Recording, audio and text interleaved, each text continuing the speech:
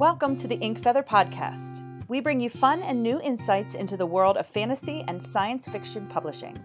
Here you'll find interviews with the authors you love, insight from industry professionals, book reviews both succinct and extensive, and more. I'm your host and the founder of Inkfeather Book Reviews, Lauren Zurchin. In episode 3, I'm chatting with Alex Kaler. Alex is the author of numerous books, including the Immortal Circus series and the Ravenborn series. Today, we chat about his most recent book, Runebinder, which came out November 14th from Harlequin. Hi, Alex. Hey, Lauren. How are you? I'm doing pretty well. How about yourself? I'm good. Thanks for joining me here. I'm so excited we're getting to talk about this book. I wanted to say to people, do you remember how we met? Something about BEA? Yeah, I'll tell the story. So I was at BEA, I think it was 2014. I was in line, I was there by myself, and I'm in line to get an ARC sign from Garth Nix for Clariel, his prequel book. And I'm just standing there by myself, and there are these 3 super friendly people chatting in front of me. Just this group of 3 people, and I started talking with them, and they were friendly back with me, and we were back and forth. And Alex was one of them. So yeah, it was literally people that are all in the industry just hanging out, getting books signed. We're all Garth Nix fans. So I still have that book. Yeah, so. I do too.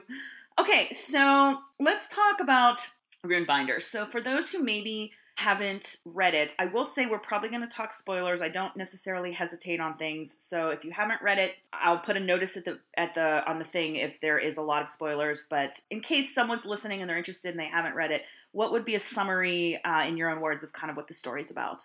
The little elevator pitch that I put together is that it is a post-apocalyptic monster hunter with monsters, magic, and queer protagonists. So I find it really interesting because the thing that drew me to it the most is something you didn't actually mention, which is the magic is elemental magic. Ah, yes. That is my number one favorite kind of magic system. I'm always looking at new ways that people are approaching it. And so for me, I was all of those things were really cool, but I was oh my gosh. And it's also elemental magic. So why basically did you decide to go down that route? How did you decide to assign the elements? Why did you decide to do element-based magic versus just other kind of magic that's just spells or whatever? That is a great question, and it's going to be interesting because any question about where this book started or how it was created will probably cause me to pause because I started working on this world almost 15 years ago now, maybe longer. I saw that in your postscript in the book, and I actually made a note on here to be dude, how are you even so I know. Yeah, it's been an interesting journey. When I was dreaming up this world, the magic came first, and there were many different images that came to mind, but I kept getting this image of the spheres of magic. And, I had been in art school at the time, and there was many different influences going through music and dance and all of this stuff. And it's interesting because I've had a lot of people make comparisons to Avatar, which I've never actually... Oh my God, favorite show. Yeah. Hands down. I've been avoiding it because I don't want to, pull influence from it. So yeah, I was researching different magic systems at the time, and the elements had always been a really big draw for me, especially water.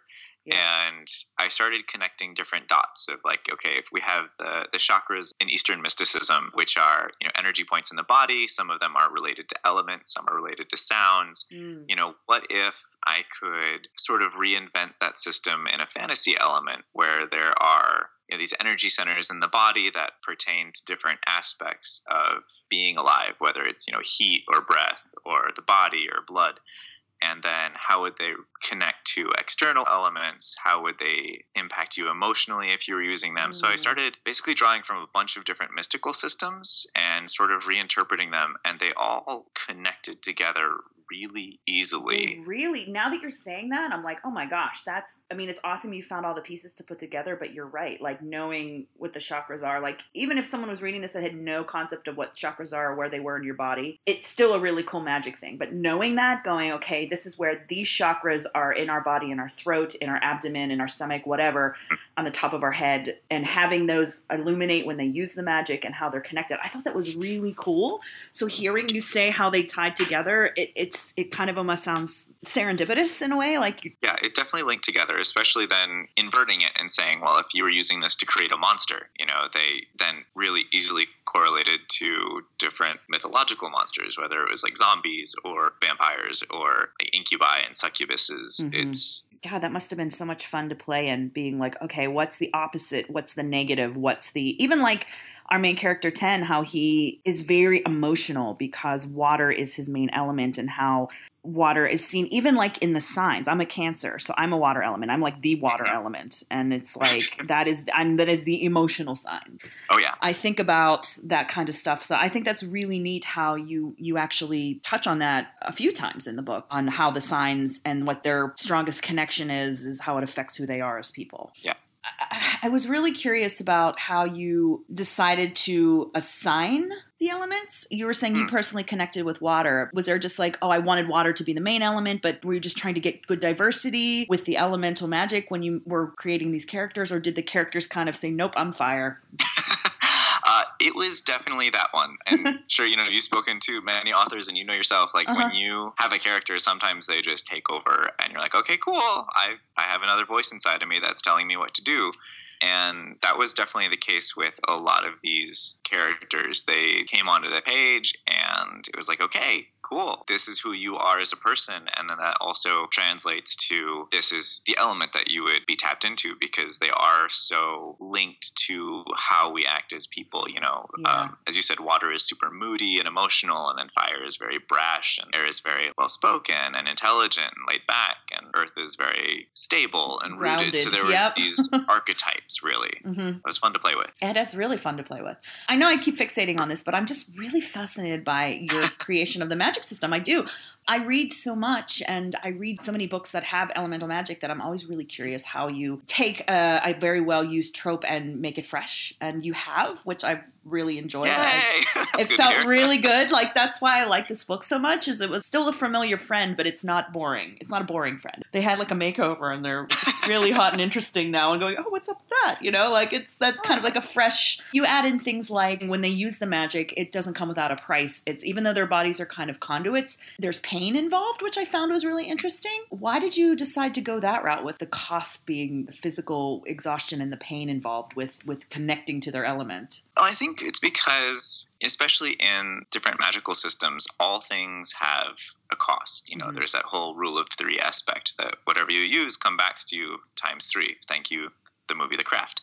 And that was always in the drafts in a small amount. And then when I was working with my latest editor, he was actually the one who was like, we need to push the negative aspects. Otherwise, these people are kind of godlike. They just have unending power. And he's like, what happens if you use too much earth magic and then your body becomes so frail you can break a bone, or you use too much air and you can't breathe anymore. And as I said, that had always been kind of on my radar, but really pushing the envelope and saying, okay, we can give these people really great superpowers, but then it kind of has to make them very frail and vulnerable afterwards. So there is balance there. You can't have a superpower with too many powers. Otherwise, they're not interesting. They're not human.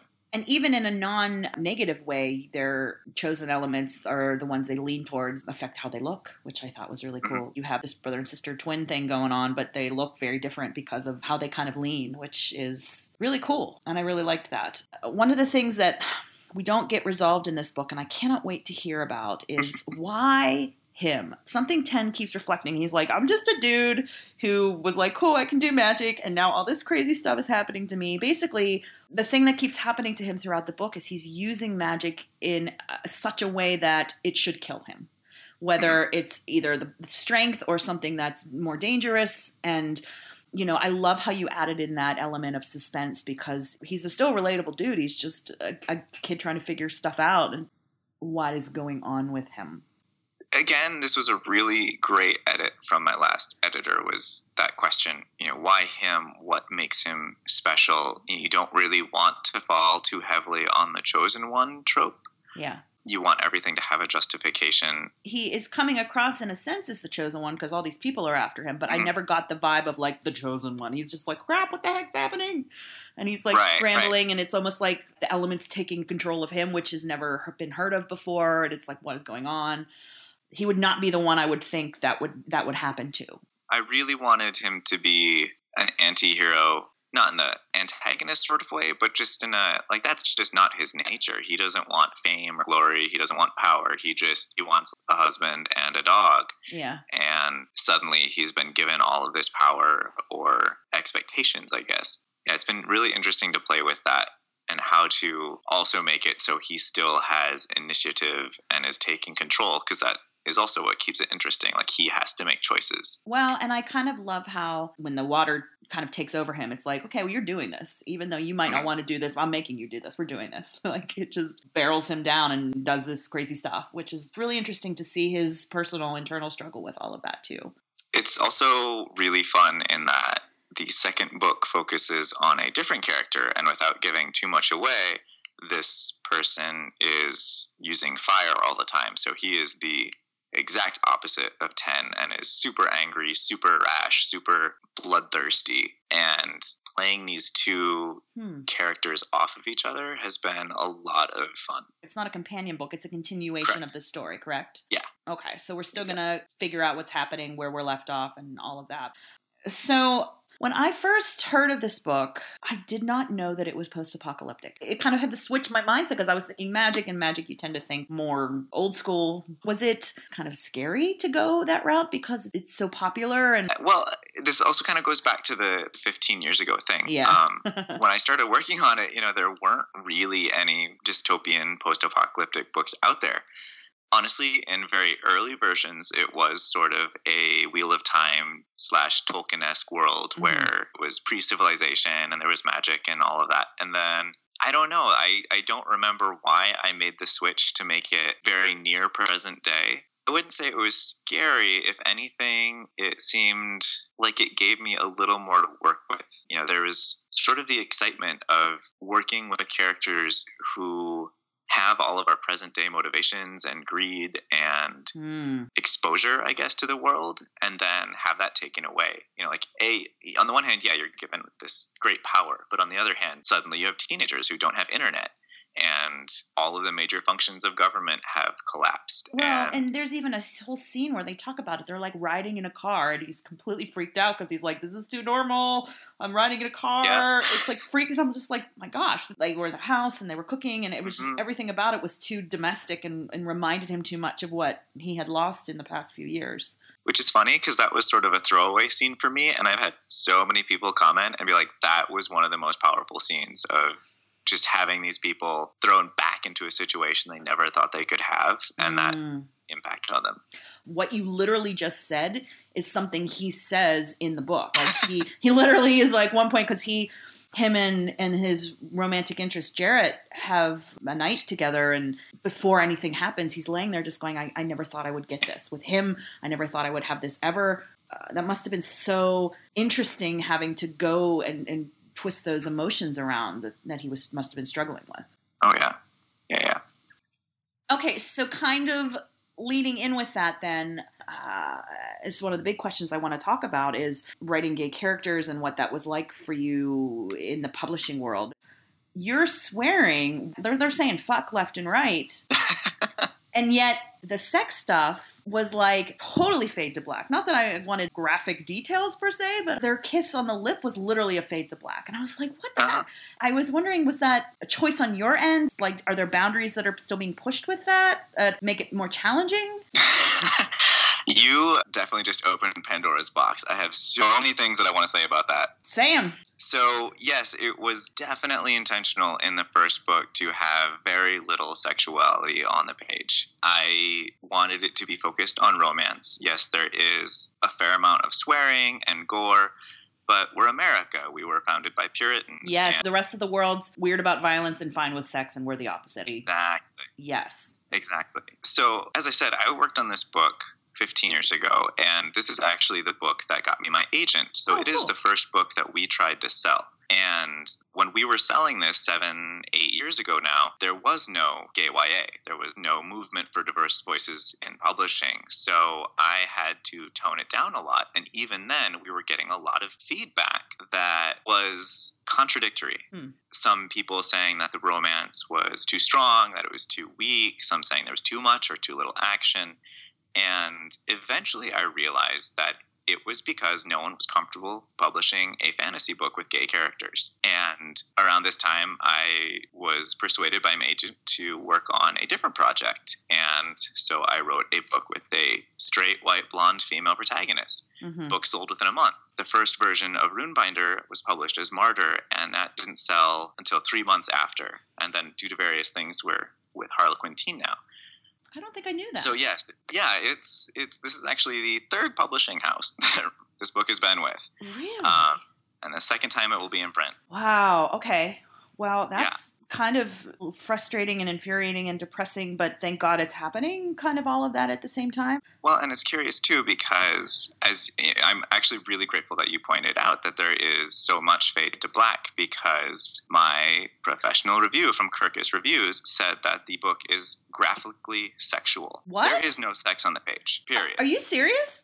I am dead serious. Kirkus Review gave it a horrible review, said it's graphically sexual and everybody dies and it's just another post-apocalyptic dystopian, give it a pass. And I was so pissed off. It was to the degree that I got my publisher, A, to try to fight it, which they're unable to do, and B, I told them point blank, don't ever send to Kirkus again, because A, this review is horribly bigoted.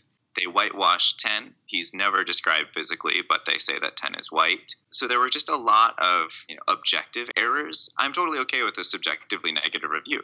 I don't like books that my friends love, but that's why there's a million to books, say that it was graphically sexual, I think is super harming, because it's keeping it out of the hands of people who need it. If you have someone saying you can't read this, it's graphically sexual. I don't know. It's the hypocrisy, because there are definitely YA books out there with full-on sex scenes between straight people. Absolutely. It's never brought up in a trade review. But the moment you have two boys in love, saving each other's lives, and it's a fade to black, it's graphically sexualized. And that really bothers me, but it also lit a fire under my ass of like, okay, book 2, we're not fading to black. We're going to show full on, not just scripts. Well, it's still YA, but but you're going to let yourself go there. Book 1 was sort of the foot in the door. And now I'm like, no, if you guys are going to call that sexual, I will write the same scenes that I have read in other New York Times bestselling YA series. I felt a little bit of a sense of loss. You build the romance so well that I was like, I want to see them making out, because they're so into each other, and there's a sweet, gentle kiss, and then literally you're like, there was no question he wasn't going to spend the night, and then the next day I'm like, wait, what just happened? Okay. They full on slept together. And again, not that I need to see all that, but that is part of what romance is that a passion. Yeah, it's interesting. I realized I had to try to play to the audience just to get it into bookstores, because it is definitely still difficult to get gay characters on the shelf. Is your publisher on board with this? Yeah, they are totally on board. My editors at Harlequin Teen have been gay men, so they are perfectly okay with anything queer on the page. Okay. To the point that they've even been like, you should show more of this. So that's good. That's good that you have a supportive community professionally that lets you be the creative that you want to be, and gives the characters the realism that is how it is. I will say we're so wired for heterosexualness in books that I was like, man, there's so many dudes in this book. Like, I was thinking in my mind, okay, so there's him with his love interest, but then there's like this villain dude who's kind of sexy and is with him sort of, but not. And then there's this dude who's revealed to him in this vision who's also a dude. And I'm like, they're all dudes. And I was like, oh my God, this is what people must feel like who aren't white and straight. This is literally what this is like. Not that I was mad, but I noticed it, and I was just like, yeah. I can't imagine how difficult that would be to not be represented and how frustrating. So I'm glad that you're able to, even if it is a fade to black, it's still there. Mm-hmm. I think it's really well done. Thank you. You're welcome. Thank you for chatting about that with me, because I was so curious as I was reading about the dichotomy there. Okay, so what else can we anticipate in book 2? Is there anything you can lead us into the story, or? Yeah. It takes place immediately after book 1. Okay. But it is set in Scotland with a different protagonist whose name is Aiden. And as I said, he is a fire user. He is hell-bent on liberating the UK and wiping out the kin who are the main bad guys, because he wants to rule. And with this book, without trying to give too much away, I really wanted to explore what it means to be a villain, because on the outside, he is definitely on the side of humanity. He's fighting the undead. He's trying to liberate, but his reasons for it aren't always moral. To his own gain. Sometimes fire gets out of control. Well, I was just thinking, if he wants to rule at the end of the day, it's selfish. It's not really exactly for the others, even if that's a benefit, that's a side effect. All right, that sounds awesome. Before we head out, those are great. I'm really glad we touched on things. I mean, there was so much more we could talk about with this book, but I don't want to chat for like 3 hours. We could talk about the monsters, but I really think that people should check this book out. I thoroughly enjoyed it. I did it on the audio, and it's so good. But I'm curious, are you reading any young adult books you would recommend, or fantasy sci-fi books you would recommend? That is always such a dangerous question, because I'm like, I don't read as much as I should. That said, I have been reading a lot over the holidays, which has been lovely. I saw a picture on your Instagram of a book that you read at the pool. Yes, I read through the Book of Dust. Admittedly, I can't believe me to say this, I was not the biggest fan. Really? Yeah, I adore Philip Pullman and the entire Golden Compass series. I can't tell you how many times I've read that. It's such a good series. And this book just seemed a lot more slow. I don't know if that was because it was a prequel focusing on a character that we know survives. Oh, so the stakes aren't feeling the pressure as much. Yeah. I mean, I'm assuming if you like the world, it's still worth checking out. It is, and there's still a fair amount of magic in it. I think it gets a little bit more magical near the end when the big flood actually happens. But it did seem to have a slow build for me. I'm curious to see where it goes. I've heard that the next 2 books are actually after the Golden Compass, but I don't know. Interesting. Okay.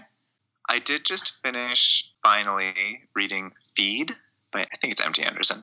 And Feed was a horribly anxiety-inducing book. Have you read it? I have not read it. Okay, the basic premise is that when you're born, you're implanted with a device that connects you to the internet. So basically, America has sold itself to the major corporations, and everything is based in commerce. So your school is run by a corporation, healthcare is run by a corporation. So everything from the day that you're born is geared toward getting you to buy shit. It was written 16 years ago. What? It is horribly prophetic.